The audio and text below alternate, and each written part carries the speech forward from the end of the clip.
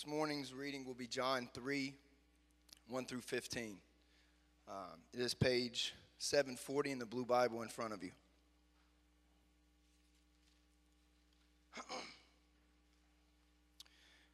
Now there was a Pharisee, a man named Nicodemus, who was a member of the Jewish ruling council.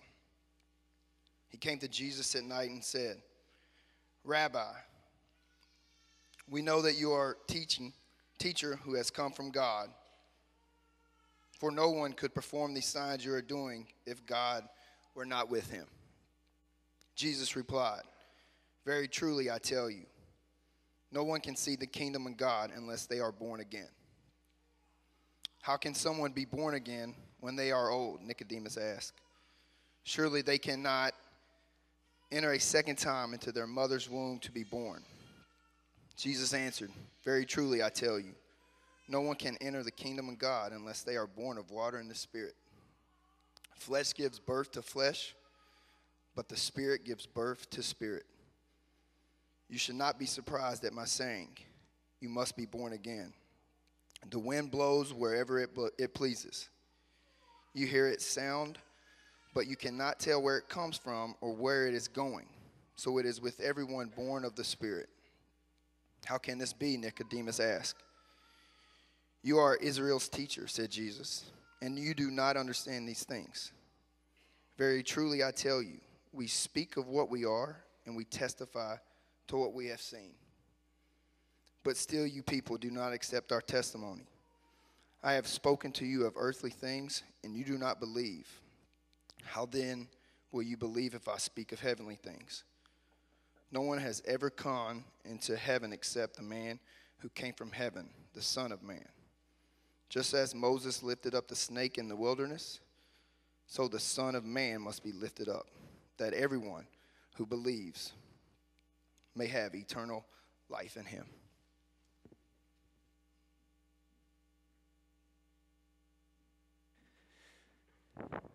Thank you, Jamie. Keep your Bibles open there to John 3. That's where we're going to be this morning. And I invite you to join me in a word of prayer. Father, this is your word. These are your people. We just pray that you would teach and speak and move during this time to the glory of your name. And we ask all this in Jesus' powerful name. Amen. Well, on Thursday nights during football season, there's some friends and family of mine that have a tradition that I've become quite fond of.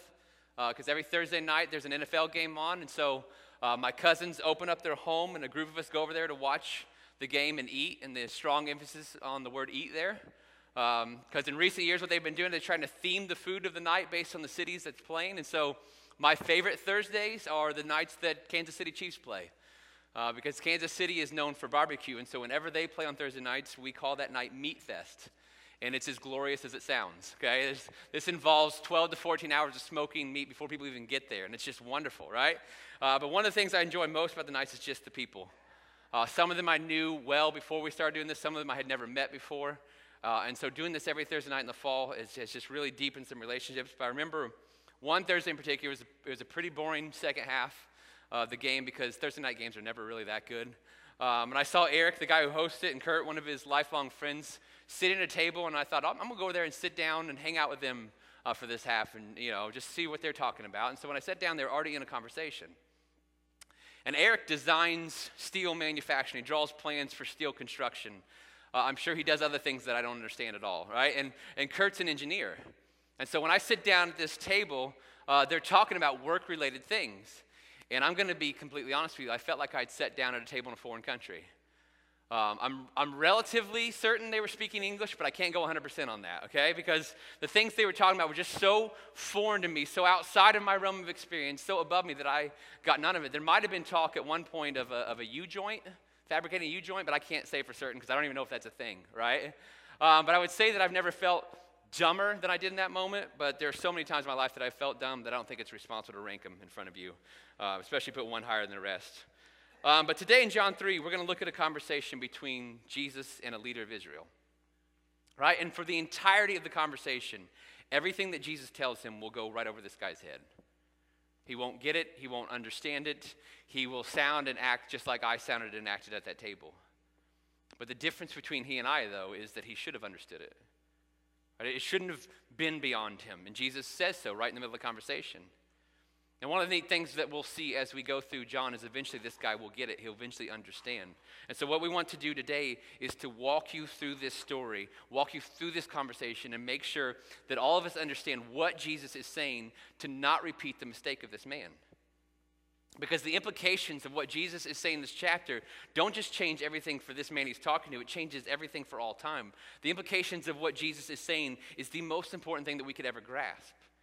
And so we got to get this right. And so let's dive in. Verse 1 of chapter 3 that Jamie read for you, we're introduced to a man named Nicodemus. And there are a couple distinguishing identifiers that John gives us about this man. The first he tells us that Nicodemus is a Pharisee. Right? Now, the Pharisees were the most influential sect of Judaism in that time. In fact, there are about 6,000 of these guys at the time of Jesus, and they're most widely known. Their claim to fame was that they had the strictest interpretation of the Old Testament law, and they had the greatest zeal in following it. They wanted to follow that law better than anybody. Now, on top of that, Nicodemus is also, we're told, he's a member of the Jewish ruling council. This is what is known as the Sanhedrin. Now, if the Pharisees were the most influential sect of Judaism, the Sanhedrin's another level up, right? Because there are 6,000 Pharisees. There are only 70 men allowed to be on the Sanhedrin. And the Sanhedrin was the ruling council of the Jewish people in both religious and civil affairs. It was the Sanhedrin that would be responsible for all the religious decisions for the Jews. And in addition to that, at this time in history, under the rule of the Roman Empire, Rome had so much land to keep track of. Rome had occupied so much territory that they stayed hands off with their conquered territories as long as two things happened. As long as the Jews paid their taxes, and as long as they didn't try to cause a riot or revolt against Rome, Rome didn't care, they just leave them alone. And so what Rome did was they left the Sanhedrin in charge of the civil rule of the Jews as well. And so in this system, at this time, the Sanhedrin at the time of Jesus had more power than at any point in Jewish history. And it's going to be clear in the book of John as we go through it that they really liked that power. They coveted that power. They wanted to protect that power at all costs. Okay, and so this is when we see Nicodemus here, this is no normal Jewish guy coming to see Jesus here in John 3. This is Nicodemus. He's a Pharisee. He's a member of the Sanhedrin. He was kind of a big deal. Right? He had many leather-bound books. His apartment smelled of rich mahogany. Okay? I lost about 95% of you that joke. I'm willing to pay that price for those of you who got it. Okay? This guy was a Jewish superstar. Okay? And in verse 2, he comes to Jesus at night, we're told. Now, John doesn't go any farther than that. He doesn't tell us why he came at night. It's possible that this was innocent. It's possible that this was just the time of day that he had open, but I don't believe that. Because you see, John includes the details in his book for a reason, and we're going to see as we go through John 3 and 4 over the next few Sundays, you'll get a good sense of the themes that John is building in his book, and night and darkness always have a sinister undertone in the book of John. So the most likely scenario is this. Nicodemus is not acting on behalf of the entire Sanhedrin here. He's acting in secret. He's curious. Okay, he wants to know more, give him that much credit, but he comes under the cover of darkness when no one else would see or notice him talking to Jesus, and he wants it to be that way. He doesn't want them to know he's searching. And look at how he butters Jesus up. He comes to him, Rabbi, we know, get it? We know that you are a teacher who's come from God. Nobody could do the things that you're doing if God was not with them. And right away, you know this is going to be a fascinating conversation. Nicodemus is about to have his mind blown, and he doesn't know it yet. He has no idea what he's just walked into. Because he opens this conversation with what he thinks is a great compliment. It's just that he's talking to the one person this wouldn't be a compliment to. Jesus is no rabbi. He's not a teacher. He's the God of the universe. God isn't somehow helping Jesus. He is God. And so for the rest of this conversation, you're going to see Jesus out in front and Nicodemus just scrambling to keep up. And it all starts right here. It's because he doesn't know who Jesus is. And in verse 3, Jesus just grabs hold of and takes command of the conversation. Look what he says, John 3, verse 3. Very truly I tell you, no one can see the kingdom of God unless they're born again. One question, what in the world is Jesus talking about? I mean, think about it. There are times in the Gospels where Jesus is having a conversation with someone and you're like, is Jesus even listening to them? Because look at the flow of this conversation. Nicodemus strolls up. We know that you're from God. You're doing all these cool things. And Jesus is like, yeah, no one can see the kingdom of God unless they're born again. That's not even on topic. Nicodemus, he's trying to butter up Jesus. But Jesus grabs this conversation. And this is not the only time in the Gospels he does this. Right? And this is why. It's because he knows what Nicodemus is here for. And so this opening by Nicodemus, though tactful and meant to be nice, Jesus has no time for that fluff. He's just too efficient. So he wants to get right to it. All right, let me put it this way. This may help you understand it. Thursday morning, this last week, right before I left to work, our 5-year-old Gemma came up to me. And this is what she said. She said, "Daddy, you're the bestest daddy in the world. And I love you so much, and I'm going to give you a great big hug now." I mean, that's a moment, right? That's just so sweet. That's something I should carry to my grave and always remember. But she wasn't done. No, she wasn't done. Right? Because what came out of her mouth next was this. "And while I'm hugging you, you can think about whether or not I can have a snack." Now, this might make me a bad parent, but I was really proud of her. Right? Because that's just a heady play, right? That's just knowing how to play the game. And now, if I was Jesus, here's how this conversation would have went. "Daddy, you're the best, Daddy. You can't have a snack, Gemma." Right? Because he would just seen right through all the fluff, all the intro. He would know exactly what she was coming for. And Nicodemus is a teacher. He's curious. He's fascinated. And he's seeking. And he wants to know, ultimately what he wants to know is, what are you teaching, Jesus? What is this message that you're proclaiming? And so Jesus steps right over the intro and he tells Nicodemus, let's just do this. Let's just get to why you came. And I'd also like to think that Jesus did this immediately to signify to Nicodemus right off the start. Guess what, Nicodemus? You're not on my level. You see, if you or I do that, that's prideful or arrogant. Because other people are on our level. But Jesus revealing to us that we're not on his level is not only true, it's gracious. Did you know there's a lot of pain, there's a lot of heartache, there's a lot of self-inflicted wounds that go out of your life whenever you remain convinced that you are not on Jesus' level and you never will be? If this is one of the first times you've ever been here, or you've been in church your whole life, you must know this. You are not on Jesus' level. He's ahead of you. He's above you. He's holier than you. He's wiser than you. He's more powerful than you. He's bigger than you. He's greater than you in every way imaginable. You're not on his level, so be sure to position your life appropriately. Set up your life underneath him. Will you take your lead from him? That the things that he says are not suggestions that can be ignored, but commands from one in authority over you. Nicodemus comes up with all his pomp. He's this Pharisee. He's this member of the Sanhedrin. He's the superstar of the Jews. He's got his impressive resume and so, and in one line, Jesus lets him know, yeah, you're not on my level. And he doesn't just show Nicodemus this by revealing he knows why Nicodemus came. He shows Nicodemus this by telling him what his message is. This is what I'm teaching. No one can see the kingdom of God unless they're born again. You want to see God's kingdom, Nicodemus? You want to be a part of what he's building? You want to go to heaven? You must be born again, Jesus says. Now, the English there is a little weak because the Greek word there means to be born again from above. Okay, so the only way that you can see God's kingdom is to be reborn again from above, and Nicodemus doesn't get this at all. Wait, how can somebody be born again? And he's got a pretty funny observation. He's like, it's not like they can crawl back into the womb. Right? And in his defense, it's a pretty weird concept if you don't understand what Jesus is saying. And so Jesus, holding to patience here, explains it further. Look at verse 5. Jesus answered, very truly I tell you, no one can enter the kingdom of God unless they are born of water and the Spirit. Flesh gives birth to flesh, but the Spirit gives birth to the Spirit.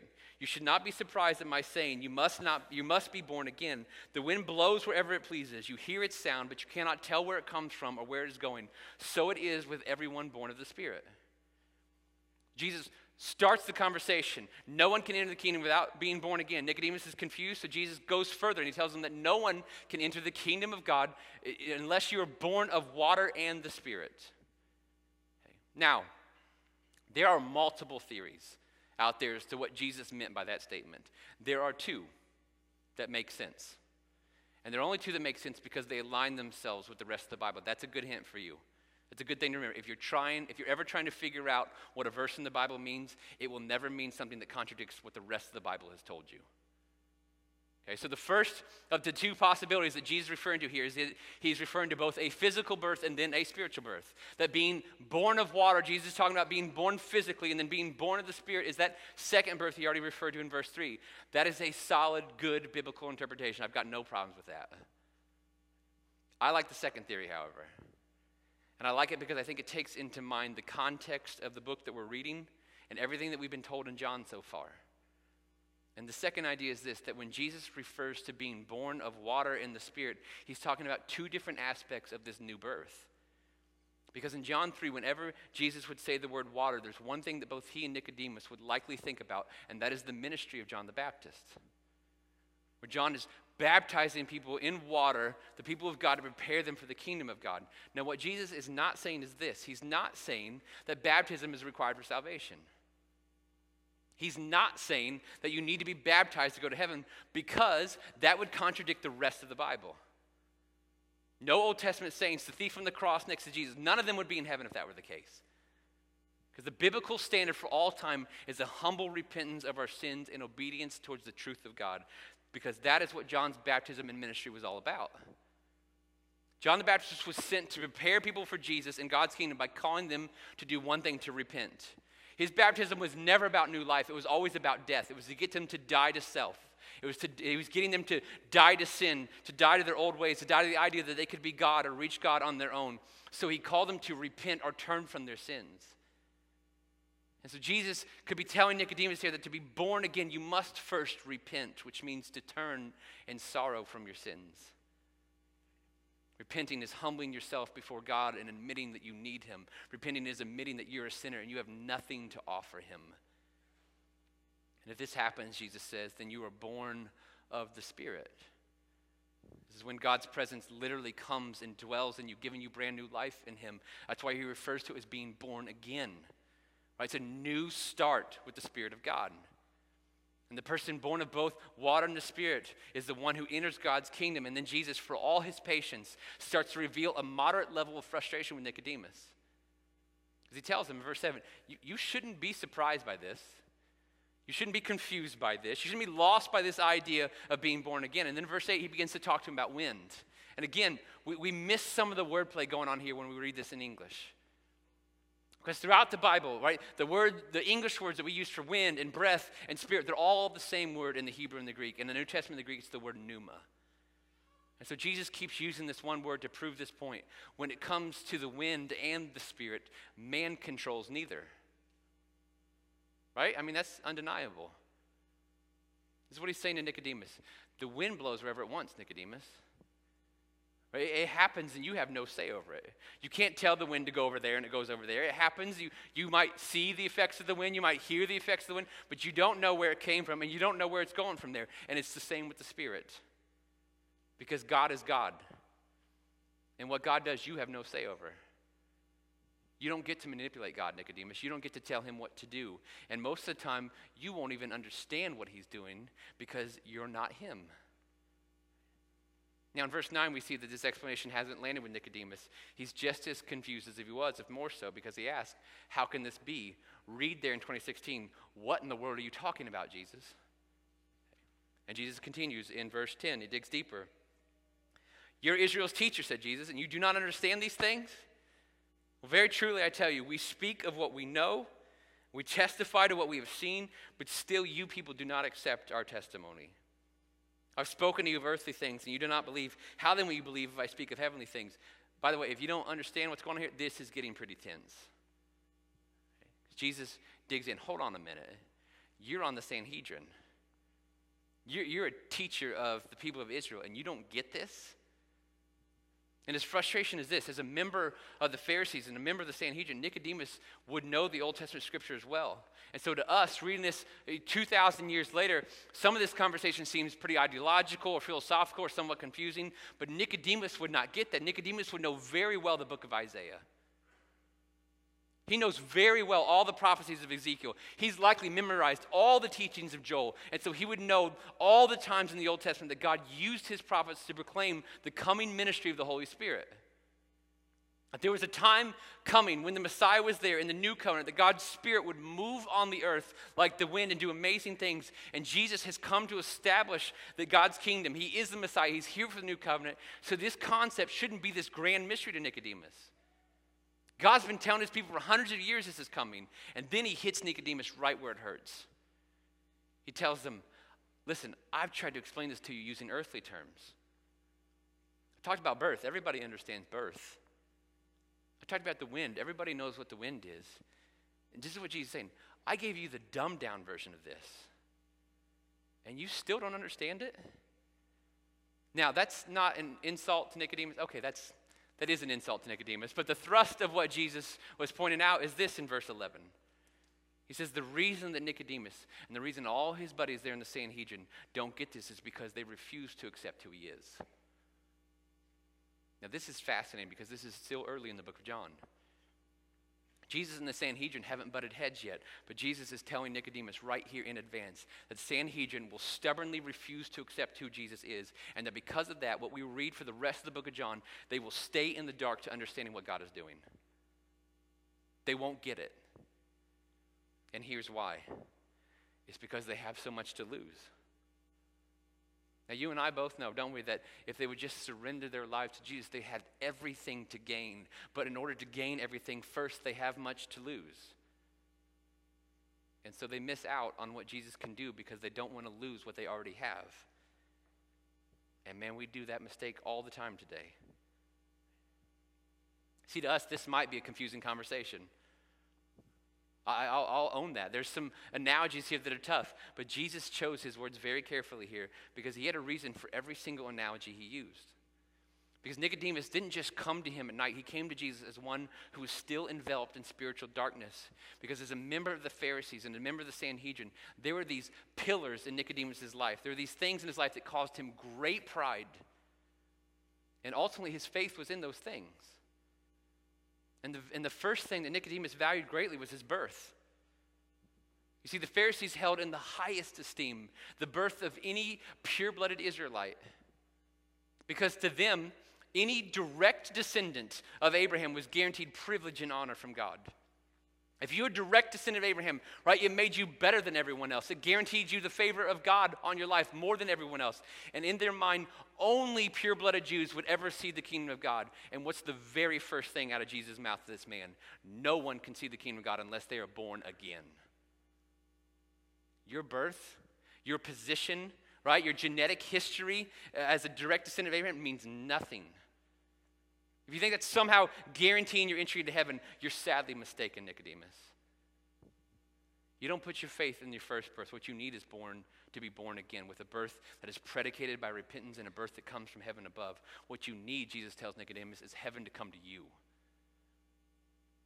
You see, everything in Nicodemus' life, everything in the religious culture of that day was built on mankind getting to heaven. The Jews not only had the Old Testament law that God gave to Moses, but the Pharisees and others had written in 700 additional laws and customs that they added in. And as a member of the Pharisees, Nicodemus would have followed these strictly with more zeal than the average person. Because he would have believed that it was by keeping this law that he had earned the favor of God in his life. That his entire stand, his entire faith, his entire relation with God was based on him going up. It was based on him doing enough to appease God. It was based on him making the move towards God. And Jesus tells him, no. No one can enter the kingdom of God unless God comes to them. Because to be born again from above, Jesus is talking about God coming down and giving people new life in Jesus Christ. You see, Nicodemus and his buddies had positioned themselves as the ones in control. They were the ones in control of the spiritual climate of Israel. They were the ones in control of their relationship with God. They were the ones in control of their eternity. And Jesus tells them, you have no idea what you're talking about. In fact, for you to ever see God's kingdom, in order for you to ever get to heaven, you've got everything backwards. It's in submitting to who I am. It's in being reborn by God, not by anything you've done. It's in recognizing that God's in control always. It's in humbling yourself before him. That's how you find life. And this new birth is necessary, Jesus says. It's the only way to heaven, but it's also a mystery. You don't control it, Nicodemus. You don't manipulate it. You can't steer it. It's the work of God and his word. James chapter 1 verse 18 says of God, he says, he chose to give us birth through the word of truth. 1 Peter 1:23 says, you have been born again, not of perishable seed, but of imperishable through the living and enduring word of God. In John 16, Jesus says that the Holy Spirit will come and convict the world of sin, of God's righteousness, and of the coming judgment. And so when the word of God combines with the Spirit of God, people are reborn. The word that tells them the truth of Jesus is empowered by God's Spirit, and people respond in faith. And you can't control this, Nicodemus. It's necessary. It's mysterious. Listen, I'm gonna own it. I don't know why some people freely surrender to Jesus and find the hope and joy and life and forgiveness he offers, and why some people get chance after chance after chance and refuse to submit to him. I don't know why, and I don't trust anyone who claims to. Because grace is a mystery. And so we have to be okay with that and proclaim God's word every chance we get, which is why you will not come into this building without us opening the word of God with you. Otherwise, what are we doing other than wasting your time? And Jesus lands his heaviest punch with this. He says, Nicodemus, you all don't get this, and as long as you refuse to accept who I am, you never will. You never will. As long as your faith remains in your identity and in your genetics and in your ability to keep a law and all the good things you do, as long as your trust is in you, you will remain in the dark. You will never understand what God is doing. You'll never realize what he's offering. But if you surrender your life to me with the new birth and the help of the Spirit, you'll get it. So to put this in language that we can understand today, let's just say it this way. A whole lot of the Bible is only understood when we obey it. Something you don't understand about the Bible, just obey it. It'll become clear to you. Because God, for all eternity, has required that we respond to him in humble faith. And then he removes scales. Then he enlightens us. Then he takes up residence inside of us. Then we get it, but we must respond in humility and faith and obedience first. God is not and will not ever be your puppet. He's not somebody to negotiate with. You meet him on his terms, and you're going to find God to be as gracious and as loving as a being could possibly be. You demand that he meet you on your terms. You ask God to check off your list first, that he has to pass all your tests, and then you believe in him. Well, that's not going to end well for you. That won't ever end well for you.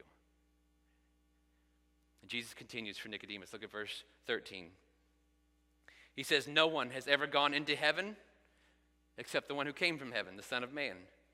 Just as Moses lifted up the snake in the wilderness, so the Son of Man must be lifted up, that everyone who believes may have eternal life in him. Jesus tells Nicodemus, guess what? For all your efforts, for all this stuff that you guys are doing, there's never been a single one of you who has gone into heaven and came back to give a clear teaching on what God wants. But guess what? I came from there. So what I say is true. And you can know it's true because it comes from me. You may be a Pharisee, Nicodemus. You may be a member of the Sanhedrin. But guess what? I'm from heaven. I win that one. And then he tells Nicodemus why he came.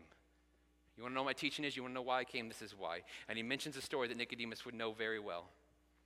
God records this story for us in the 21st chapter of the book of Numbers. And it takes place when the people of Israel are traveling through the desert after they've left Egypt. And at some point in this journey, the people of Israel sin against God. They just get sick of what's going on. They lose faith. They lose their trust in God. They openly rebel against him. They begin to complain and whine about their lot in life. They begin to complain to Moses. They begin to whine about everything they're dealing with. They begin to play the victim. They whine about everything that God has done. And so in Numbers 21:6, it says that the Lord sent venomous snakes among them. Aren't you glad you're in the new covenant? And these snakes bit people, and their poisonous venom was killing people. And so the people came to Moses, and they fell down before him. They repented and said, we were wrong. We were wrong when we sinned and when we spoke against the Lord. Take away the snakes. So Moses prays to God, and God tells Moses, here's what you got to do. I want you to make a snake, a fake one, put it up on a pole where everyone can see. And then when anyone is bitten, if they just look at the pole, they're going to live and not die. Even though they were bit, right? Even though the bite was guaranteed to be fatal, even though death is a guaranteed deal, if they just look at the pole, they're still going to live. And what Jesus is telling Nicodemus is this, that for all of your trust in your genetic history, all your trust in your ability to keep a law, right? You have grossly underestimated one thing. You're a sinner, Nicodemus, and that disease is fatal. And your sin is what will keep you from me. Your sin is what will kill you. Your sin is what will keep you out of heaven. And when that snake is lifted up on a pole, people guaranteed to die by the venom in their bodies were miraculously allowed to live by God's grace. And Jesus says, I came to be lifted up as that snake.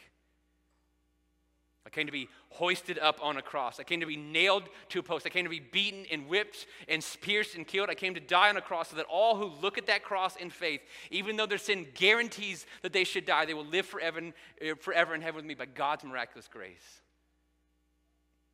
And even though their sin is fatal, even though it seems like their fate is sealed, if they look to me, if they just believe in me, they trust in me in my death, then they will be forgiven and granted eternal life. And so I'm going to level with you. These 15 verses in John, right, these are some of the most difficult passages in John to navigate. There are more coming. I'm not going to lie to you, all right? But with the analogies that Jesus uses, with the language barrier that we have from Greek to English, with the things that he talks about that Nicodemus would pick up right away and we don't, this can be a difficult section to grasp. And I don't know how good a job I've done of making it clear, so I want to close out today by just putting this in terms and words that we use and can understand here in 2016, what Jesus is telling Nicodemus here, because it's just too important. And the first is this, we can't change this language. The first is this, to experience eternal life in heaven, you must be born again. It's absolutely required. No one gets there without it. And being born again simply means this, you have new life in Jesus Christ. Which brings us to number 2. You can't earn a new birth. There's not enough good that you can do. You don't have near enough power to make this happen. Think about it. You don't have power to ever do this. You didn't cause your first birth, did you? You don't have the power to create yourself. You can't make the second one happen either. You can't earn your way to God. You can't earn your way to heaven. You can't earn your way to eternal life. This is what you have to do. You have to submit and surrender to the one who came from heaven to make a way for you. And Jesus Christ came down from heaven and lived the perfect life that you and I cannot and have not lived. And then he died on the cross as a perfect substitute for our sins. And he defeated death 3 days later by rising again. And in doing all that, Jesus guarantees for us 2 things. The first guarantee is this: if you surrender your life to him, if you believe that he died for you and rose from the dead, then he forgives you of your sins. You are born again. You have new life in him, and you'll live forever in heaven with him in complete and utter perfection. And the second guarantee of all that is this: Jesus' life, death, and resurrection guarantee that he is the only way you can be born again.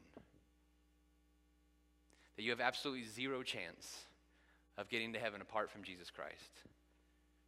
You have zero chance of a fulfilled, abundant life here on earth and eternal life beyond apart from Jesus Christ, because nobody came from heaven other than him.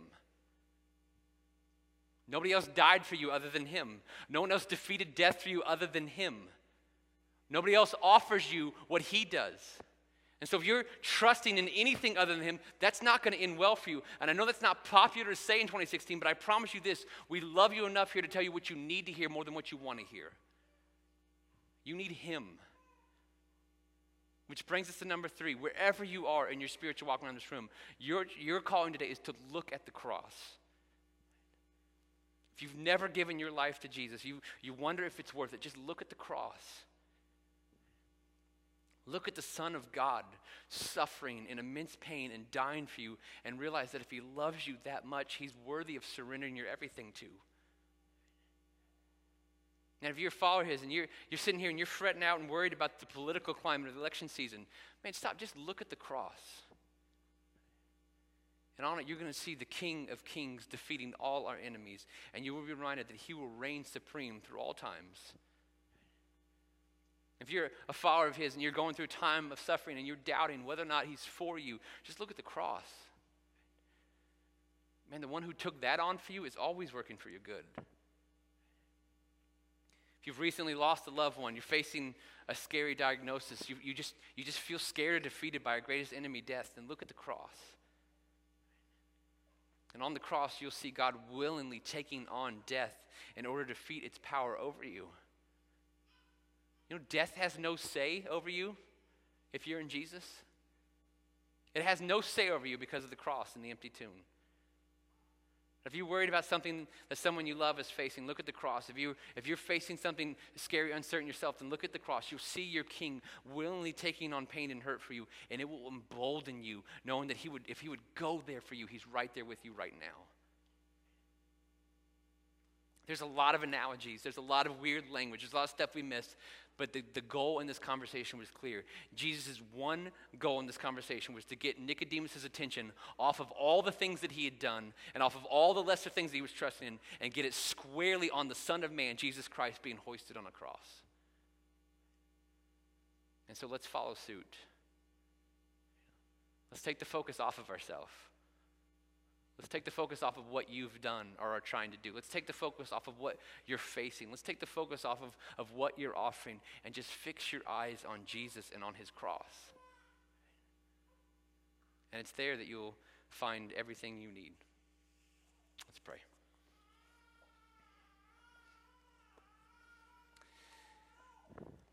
Father, we thank you for your Son's bold and clear confidence in himself. God, I thank you that he's so clearly stated why he came. So God, around this room, Lord, this morning, I just pray you'd help us all to look at the cross. God, if there's any in our midst who've just been researching this, they've just been thinking about this, they can feel you pulling them in, and they've been hesitant, they don't know what this is. I pray that this morning they would see Jesus on the cross and surrender their life to him. They would know he's the only way to be born again. They would know he's the only way to heaven. They would know that more than that, he's the only one who loves them like that. He's the only one who went through that for them. So God, we pray that in this moment, right now in their seat, they would just give their life to you. Just pray and ask you to take over and forgive them. God, around the room, those of us who've done that, I pray that whatever baggage that we brought in this morning, whatever weights we're carrying, whatever things that we're trying to control and manipulate by our own power, whatever hurdles we're facing, whatever fears that are in life, that we would just fix our eyes on the cross. Lord, that it would humble us, that we'd repent of what we need to repent of, that it would embolden us, that it would strengthen us to see Jesus take on that for us. We pray all this in your Son, Jesus' name. Amen. Let's stand.